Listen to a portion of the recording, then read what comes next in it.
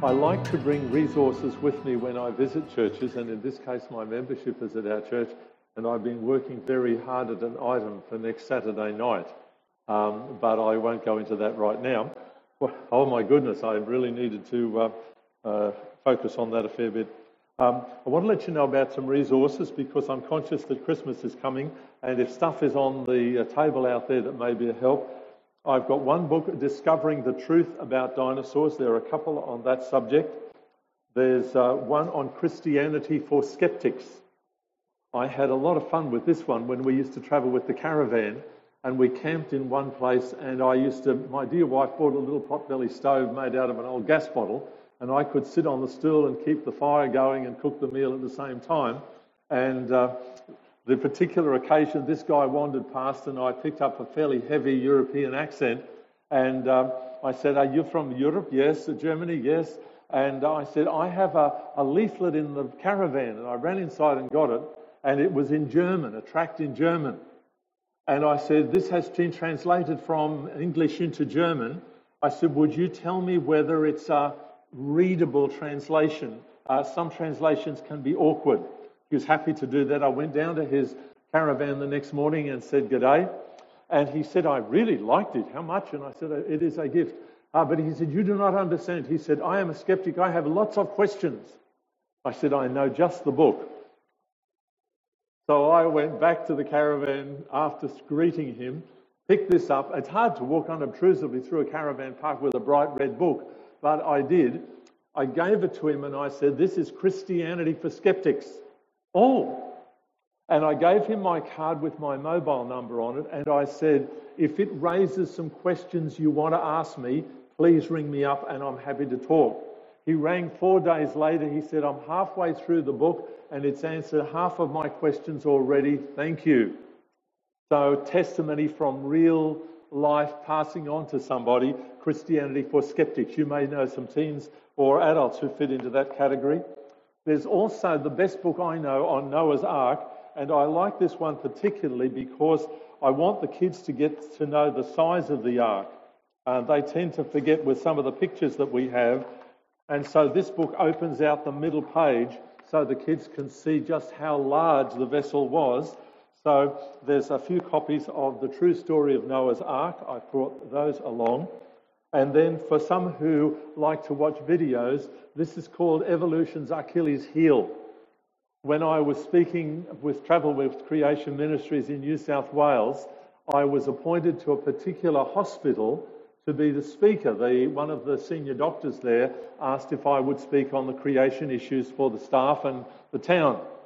What dismayed me was when I arrived, they had been told on staff that it was a 7 o'clock meeting, but all the advertising in the town was 7:30. What do you do? So I put a chapter of this on the one about the geological column and all that, and the staff watched that from 7 to 7:30 before I got started. They bought out every copy that I had and ordered some more. So if any of you are interested in the different aspects of evolution and how modern science has challenged it effectively, that's a resource you should know about. The other thing I will mention is that some years ago, or about 2 years ago particularly, I felt a nudge to put together a book on the stuff I wish that I'd learned in Bible college, the things that I've learned along the way. And I decided to call it The Things I Wish They'd Taught Me in Bible College. But I thought that sounded a bit negative, and so I ended up calling it You Can Make an Impact. And you know how when you cut up a pizza you can get different size slices? Every chapter of the book is fully self-contained. If you want to read the stuff about forgiveness, there is a chapter on forgiveness, and that little slice is it. There's another one on small groups, and that slice is it. So I have copies of that for any of you who may be interested in that resource as well. Now I have a sad confession to make. I put in hours and hours to produce a handout for you. Isn't that exciting? And it's on my computer. That is really encouraging as well. And when I brought the memory stick with the PowerPoints, I forgot to put it on. So I am not a happy Vegemite. But what I will do is I will email it so that those of you who are on email can receive it this afternoon sometime. If you are not on email and you would like a copy, we can photocopy it and post it to you, because it will give you the summary of this morning's message, because I'm going to cover a lot of material, okay? My friends used to call it the condensed milk of the Word. Okay, so that's where I want to go now, and I'm going to move. Whoever's handling that camera, I would like to move over to the side. Does that create a problem for somebody? Great. If I stand over here, that lets you focus on that, and I can point to the screen a little more readily. So what I want to look at in the study today, this first chapter, is what makes Christianity different from all of the other religions on the planet. And I was absolutely stunned when I realized how many headings there were. So how is Christianity different from other religions? Oh, have I got to turn this thing on? Doesn't look like anything's happening. It's going. Good. Okay. And so it's chapter 1 of my book, You Can Make an Impact. The first thing that makes Christianity different is that the founder is alive. What happened on Easter Sunday morning? Amen. He came magnificently back to life. And so Christianity is a relationship with a living person. It is not about rules and codes of conduct. It's not about rituals, and it's not about resolutions. It's about knowing Him. Paul writes that I may know Him and the power of His resurrection. We generally leave out the next bit that says, and the fellowship of His suffering, but that is also part of the journey. But knowing Christ is the essence of the faith. And Moses prayed the same thing back in Exodus 33. Let me know thy ways that I may know thee. So knowing God is of the essence of our faith. And isn't it exciting to know? I was in Hebrews in my devotions last week, and I was reminded that the Lord Jesus ever lives to make intercession for His people. Do you realize Jesus is praying for us? I think that's a challenge when I think of how many people on the planet. Amen? So, He's alive and He's praying for us. But it's more than that. He is a personal God who shows compassion. And I want to tell you a very interesting story I dug up about a British conference on comparative religion, and experts from all around the world were debating what's all the rumpus about when C.S. Lewis walked in and asked them, because they were debating what was unique to Christianity, and they looked at the other options: the Buddhist Eightfold Path, the Hindu doctrine of karma, the Jewish covenant, the Muslim code of law. And Lewis came in and said, it's easy, it's all about grace. Guys, I'm really sorry, but when I press this button, it's not happening as quickly as it should. I'm pressing. Thank you. Oh, there you go. Marvellous. Righto. I want you to get this one. Lewis made the point that only Christianity dares to make God's love unconditional. God doesn't... Have I forgotten something? Oh, I will try that. I'll try anything right now, trust me. But thank you. I thought I was doing that as well, but thank you, I will try. Righto. Lewis walks in. They're all discussing what makes Christianity different from the other religions on the planet. And C.S. Lewis said, it's easy, it's all about grace. Only Christianity makes God's love unconditional. You don't have to be good for God to love you. Is that encouraging? Amen. Wish you lot were a bit more caro. Could we try that again? You don't have to be good for God to love you. Amen. Thank you. One of my friends actually commented when I quipped on it, and I said, one of them said, I'm just so glad Jesus died on the cross so that God could start loving me. And I said, no. God has always loved you. The cross made it possible for us to be reconciled to God.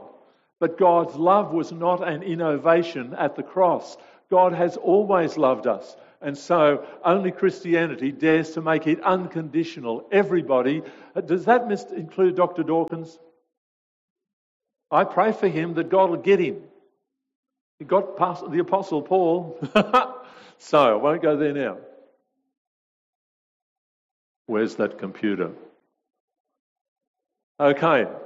The idea of a personal God who shows compassion, the cry for mercy is there clearly in the Psalms and the prophets alongside of God's patience with rebellious Israel over the years. And then came Jesus. But God so loved the world. Don't miss it. It makes our faith quite unique in the correct sense of that word. I love the story of Nicodemus rocking up to Jesus at night. I think he wanted to get away from the crowd. What do you reckon? Pastor David had a ripper sermon on Nicodemus a few weeks ago. I enjoyed it enormously. But Jesus was busily cutting right through all the fluff. Teacher, we know that you came from God. No one could do your miracles without God. And Jesus goes straight through and says, you've got to be born again. Get with it, son. But I mean, it was just beautiful the way in which Jesus expressed the truth that we have come to know so well. God so loved the world that he gave his one and only Son, that whoever believes in him would not perish but have eternal life. And eternal life is not just living forever, it is a quality of life. Think about that. So, our concept of God is also vastly different from the other religions. I put a few up there. There's the Buddha with the Eightfold Path, various tribal religions with their expressions, Baha'i with its attempt to combine them all, Islam with its limitations, and Hinduism. All of them have different concepts, but the idea of God as we find it in Scripture, the Bible reveals a very capable, interested, loving and personal being who is greater than our scientific guesses, but interested in the smallest bird. I found that totally fascinating. The Scripture tells me that when even a sparrow falls to the ground, the Heavenly Father knows. He is that capable. Can I make that word up? But see, this little bird up here, he's flying. You just can't see his wings moving. A ditto over there. The smallest bird, the Father knows about it. I was fascinated to read that the very hairs of our head are numbered. Now, most of you look pretty right, but I've been losing ground for some time. They tell me the only way you can have a good head of hair at my age is to choose your grandparents very carefully. But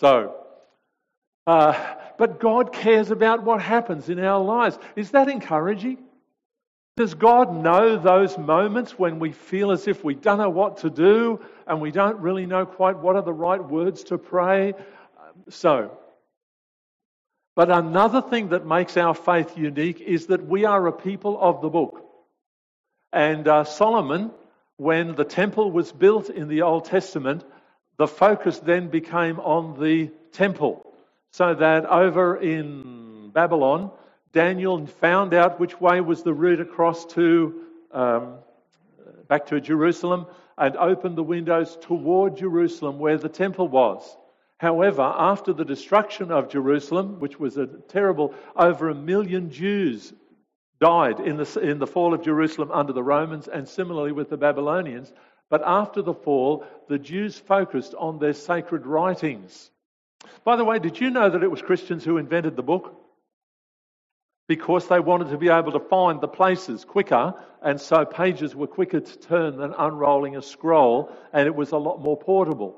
And so Christians became a people of the book. And, just a couple of weeks ago, we celebrated an anniversary of the Reformation. In 1521, Martin Luther stood before the German Parliament, and he was confronted with would he recant his writings, and he said, unless you can convince me by scripture or plain reason, I cannot and I will not recant. My conscience is captive to the Word of God. If you don't know the story, it's well worth reading. October 1521. So the church has remembered, again after the Reformation, the importance of having an open Bible. I work hard at maintaining not only a pattern of devotions, but on Sundays, my scripture reading for this morning was from 1 Peter. I was not reading for the sermon. I was reading to listen to God speak to my heart and encourage me in the journey. So, But then there is archaeology. Now, I much enjoy this business of reading a little bit about what the archaeologists have discovered. Ladies, did you know that if your husband is taking an interest in archaeology, the older you get, the more valuable you become? I'll let you reflect on it. But the Dead Sea Scrolls confirmed the spelling and how well they had been copied. And they put the scrolls in jars like those up there. Those are some of the jars from the Dead Sea Scrolls, and they hid them in caves high in the mountains.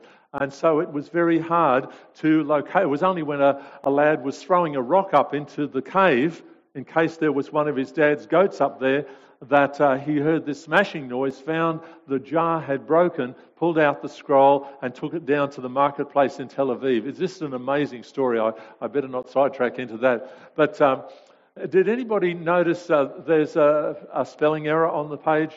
Come on, where are all the school teachers besides me? Do you think my computer accepted that? No. But here's my question. If one of the scribes had made a spelling error like that, would you still know what the word was? Even if a couple of letters were out of order. So we can be reassured when they say 95% beyond any shadow of doubt. When you open your Bible, you are reading the words of God as they were brought to the prophets or through the prophets and the New Testament apostles and so forth, without any shadow of doubt. And I've mentioned Christianity for Skeptics. There are some very, very useful resources on the number of copies, and I've also put some of that in my book as well. So, archaeology supports the reliability of the New Testament scroll, but how many of you have heard of an ossuary? I think Ian probably has. Ossuary is where they put the bones of a significant person. Sort of like after a crematorium, they put the ashes in a little box. They put some of the bones in the box and they called it an ossuary. And they have found one which says that it's James, the brother of Joseph, or James, now I've gone a blank. James, the son of Joseph, brother of Joseph, the son of brother Jesus of Nazareth is mentioned. Sorry, I've gone a blank on that. But the ossuary has been discovered.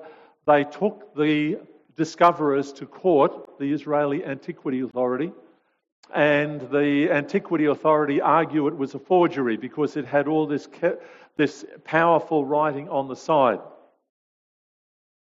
After several years and 9,000 pages of evidence, the judge advised the Antiquities Authority to drop the case. It was without question reliable.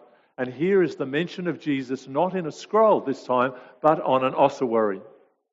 There is also a fragment of John's Gospel, which they found in some manuscripts and scrolls that they'd taken to England from the Holy Land, from John chapter 18 and 19. And again, it lines up exactly with the Bible as we have it. But here's an interesting thought. If the students memorized all of the Old Testament, if Jewish students, the disciples could have memorized much more than appears in all four Gospels put together and passed it on accurately. Do you reckon people would have remembered things Jesus said? You know, honestly, if Jesus came to Logan and we rock up to hear him, do you reckon you might make a few notes? You know, to tell your loved one when you got home? We can be sure that there was a reliable pool of information after Jesus had done 3 years of teaching. What's more, the stories fit every age. While the cultural setting is different, there's a touch of reality. David faces a giant. Do we face any giants today? The drug traffic, the liquor traffic, some corrupt politicians around the world. What do you reckon? Facing a giant, and here's the story of David. The tragedy of sexual sin, is that breaking people's hearts in our society? And Scripture addresses that. Ruth being loyal to her mother-in-law and finding a husband and become the grandmother of Israel's greatest king. I love that. The Gospels speak hope. Jesus is seen as a real person facing the same issues we face today. Whatever you do, take time each day to read the Scriptures to nourish that friendship and that walk with God. And the uniqueness of the Scriptures, now the kids don't know, but most of the adults know what an anvil is. The blacksmith used to use that with his hammer and shape the metal when it got red hot on the anvil. One of the kings in France decided that he would destroy the Bible. He said, I'm thinking of getting rid of the Bible from France. And one of his courtiers came to him and said, Your Majesty, the Bible is an anvil that has worn out many hammers. It was written in 3 languages over 1,600 years by more than 40 authors from every walk of life on 3 continents in different moods on hundreds of controversial topics with consistent agreement. It is an anvil that has worn out many hammers. When you read the Word of God, it changes us. It has an impact on who we are. How many of us remember Lindy Chamberlain in 1985 and the worst, most dishonourable misjustice in our country's history? And little Azaria was taken from the tent by the dingo. But here's what Lindy has to say about forgiveness. This is quoted in my book in the chapter on forgiveness. A lot of people think that forgiveness is to make you feel better. It's to make the other person feel better. I think it's all about you. When you stew about something somebody else has done wrong, you are renting them a room in your head, and that is the most private space we have. Thank you, Lord. There we are.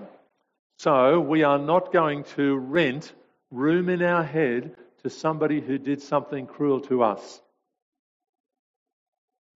Lindy Chamberlain, who, by the way, is an ardent fan of Creation Ministries. So, vital decision. Here's what she says. You may have stolen my past, but the future is mine and God's. I unclench my fist. I give up the right to revenge. I determine to trust God to keep His word. Vengeance is mine, says the Lord, I will repay. And I accept the pain that they deserve, knowing that not to do so will mean more pain for me and those I love in the future, and instead I will pray a blessing on the aggressor.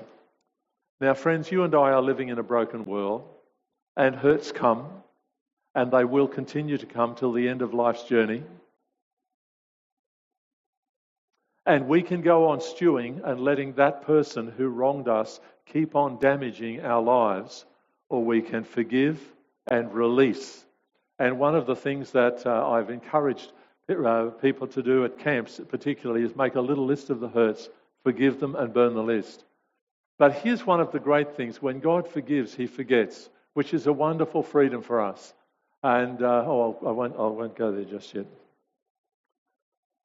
When I was pastoring in Bundaberg, one of the unforgettable moments for me was a dear lady that was a part of the church, but her health was declining. I'd visited her in hospital, and I remember visiting just before I came to Brisbane. And I said, how are you doing, Margaret? She said, I'm so worried. I said, what is your burden? She said, there was something that happened a long time ago that was very, very wrong. And she said, I'm worried that when I die, it might be brought out in front of everybody to see. I had a prayer with her. I came down to Brisbane, did my visits and so forth, and drove back to Bundaberg. And when I returned, I made sure I got to her bedside as soon as I could. And I said, I have a word for you. I said, in Jeremiah, God writes of a new covenant. God says, I'm going to make a new covenant with the house of Israel and with God's people, not like the one that He made, which they broke.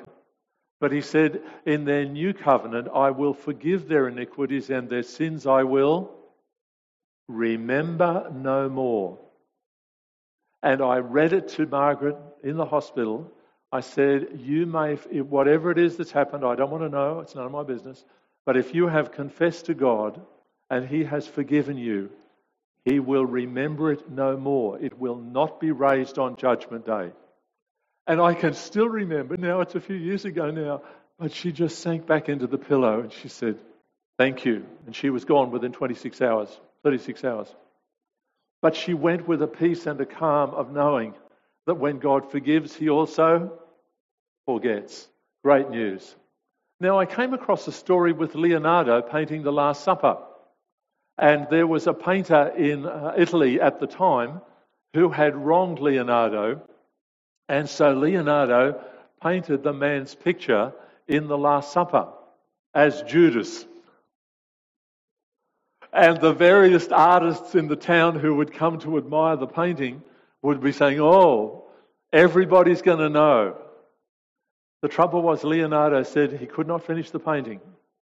Could not finish the painting until he finally painted out that face and painted in a neutral face. And then he released the past and produced a masterpiece. Amen? Is that what God wants to do in our lives? To release the past for us and to produce a masterpiece in our lives? Now, I thought I would just pop in a couple of slides on Bible prophecy because we're talking about the uniqueness of the Christian faith, and I thought I would just choose one particular story, the story of Tyre. It was a seaport on the eastern coast of the Mediterranean Sea, and here's the story regarding Tyre. Nebuchadnezzar, it's prophesied by Ezekiel in chapter 26, you can read it at home. Nebuchadnezzar would destroy it, and he did in 573. It would be attacked by soldiers from many nations, and Alexander the Great destroyed it in 332 with an army he had recruited from the various nations of his empire. The debris would be thrown into the sea.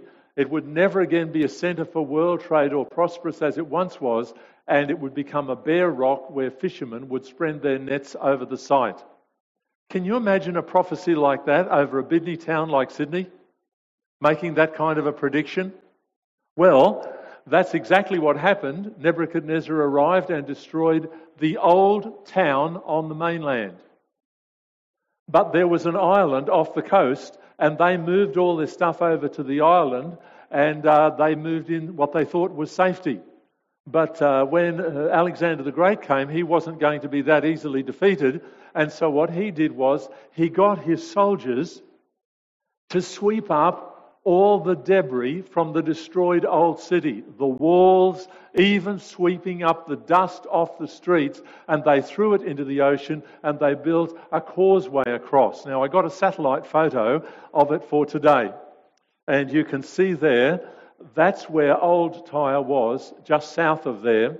There's the island, and the tides have filled in the soil, but it's exactly the way the Bible indicated in terms of the causeway being solidified with the debris from the old city, just as it was predicted. And I could have given you lots more, but I just thought if we're talking about the Bible as being unique, that's a pretty good start.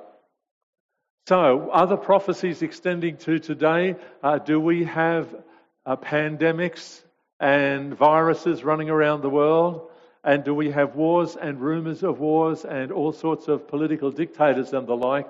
All the signs are complete with current reminders of the virus, earthquakes and volcanoes, wars falling away, false teachers, rising fears, and Israel's survival and the gospel proclamation around the world by radio. It is an amazing world in which you and I are living. And what's the next great event in the Bible calendar? The return of the Lord Jesus. Anybody else looking forward to heaven besides me? I can hardly wait. I tell you what.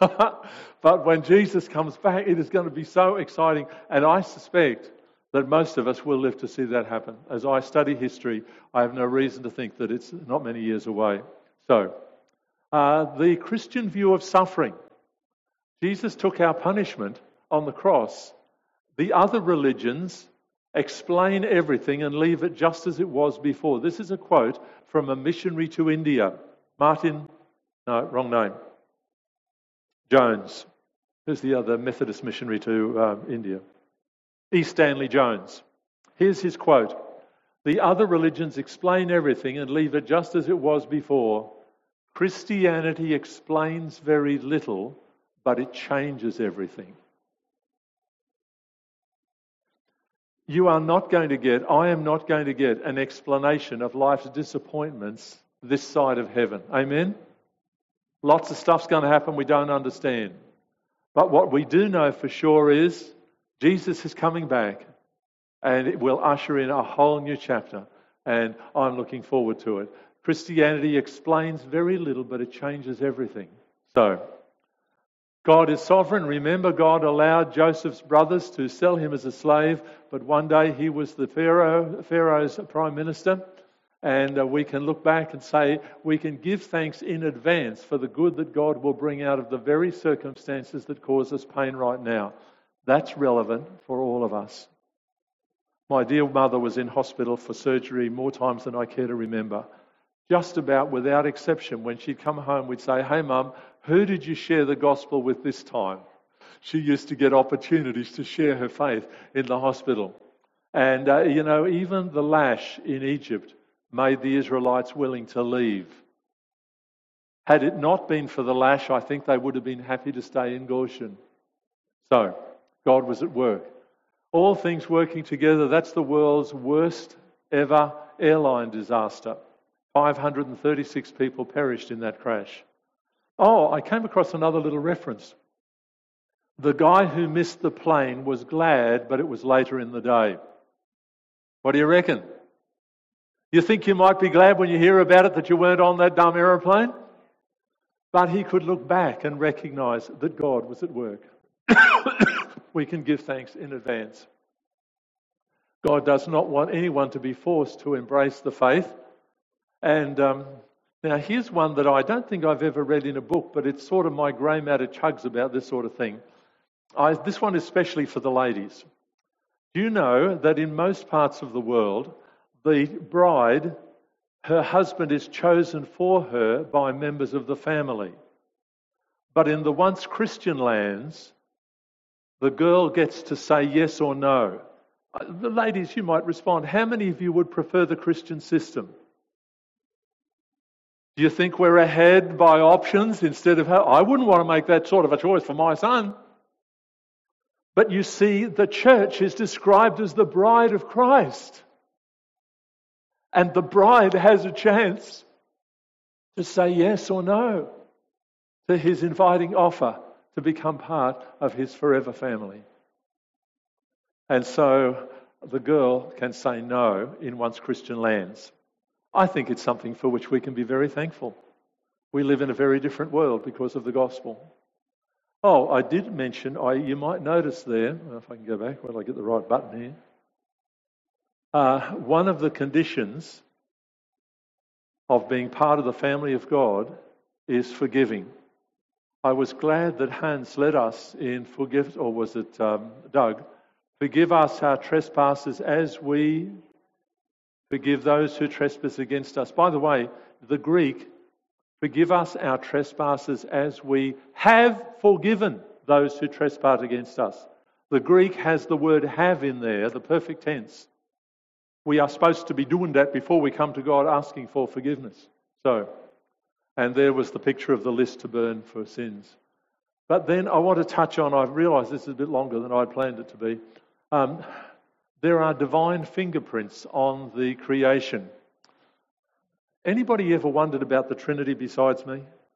Tried to understand the Trinity? Let me offer you something that has helped me a great deal. I found this about 10 years ago, but I liked it, and it's made a lot of sense to me. Time. Think about it for a moment. We divide time into 3 categories, do we not? What do you reckon? Past and present and future. Are they the same? Well, they kind of are because they're all time, but they are distinct from each other. How am I doing? You can't have one without the other two. You can't have a present without a past and a future. Time reflects that dimension for God's triunity. There are 3, and they're different, and yet they are the same. 1 plus 1 plus 1 may not make 3. 1 multiplied by 1 is 1. Secondly, it applies to time, but it also applies to distance, to latitude, longitude, and altitude. Again, it's something where the 3 are the same, and yet they are distinct from each other. All are there or none is. And I could add, there's another one on the subject of matter. Ask me afterwards if you want to know about that one. So, there is a way in which the doctrine of the Trinity contributes to our journey. One, the father says, I belong in the family. Isn't that the role of the dad at a wedding? What does the father say to the welcome to the family? The Heavenly Father, we're so glad we're part of the family of God. Number one, the Father says, I belong. Secondly, the Son says, I have value. He loved me enough to die for me. Thirdly, the Holy Spirit says, I can make it. I am not alone in my journey. The Spirit will enable me to make progress in the journey. We know the dove is gentle, but there is a power that comes with the Spirit that is awesome in the correct sense of that word. And people crave all three: belonging, value, and enabling to make it. You will receive power when the Spirit comes upon you. So what? This is a revision of the sermon, and I'm ready to land. So people sometimes bring thermos and bickies when I'm preaching, so relax, First of all, we have a God who is alive. Jesus is risen from the dead. Amen? Secondly, He is not silent. He is spoken in Scripture, and we can trust the Bible's accuracy. Everything that happens in my life has a purpose. I don't understand that, but it is true. Everything that happens has a purpose within the sovereignty of God. More than that, our suffering is committed to refine and prepare us for the future. What we go through enables us to understand. I'm young enough or old enough to remember the Vietnam War, and when our names went into the barrel, and I was trying to decide, should I take a conscientious objector? I felt committed to call to ministry, and yet I could see the reasons for the war. And I went to an old minister who'd been a chaplain to the diggers in World War I. And I said, tell me what it was like. Tell me how it felt. How did they make their decision? And I learned from somebody older than I. I am grateful for that. So our suffering enables us to be there for others. Further, saying thanks in advance for the good that's coming out lifts life's troubles. The man on the plane said thanks afterwards, who missed the plane. But we can say, Lord, I don't know why that's happened, but you're going to bring good out of it. And His forgiveness brings relief because He forgets. And we can forgive others, and sometimes we also need to forgive ourselves. And that is the last slide before the song. I should have offered you a word of, up the tab. Come and rescue me, please. We've got one slide I want to pop in when we pray at the end of the service, but that completes the rest of the... I don't think there's another bit under there. A godly life is really possible. That's right.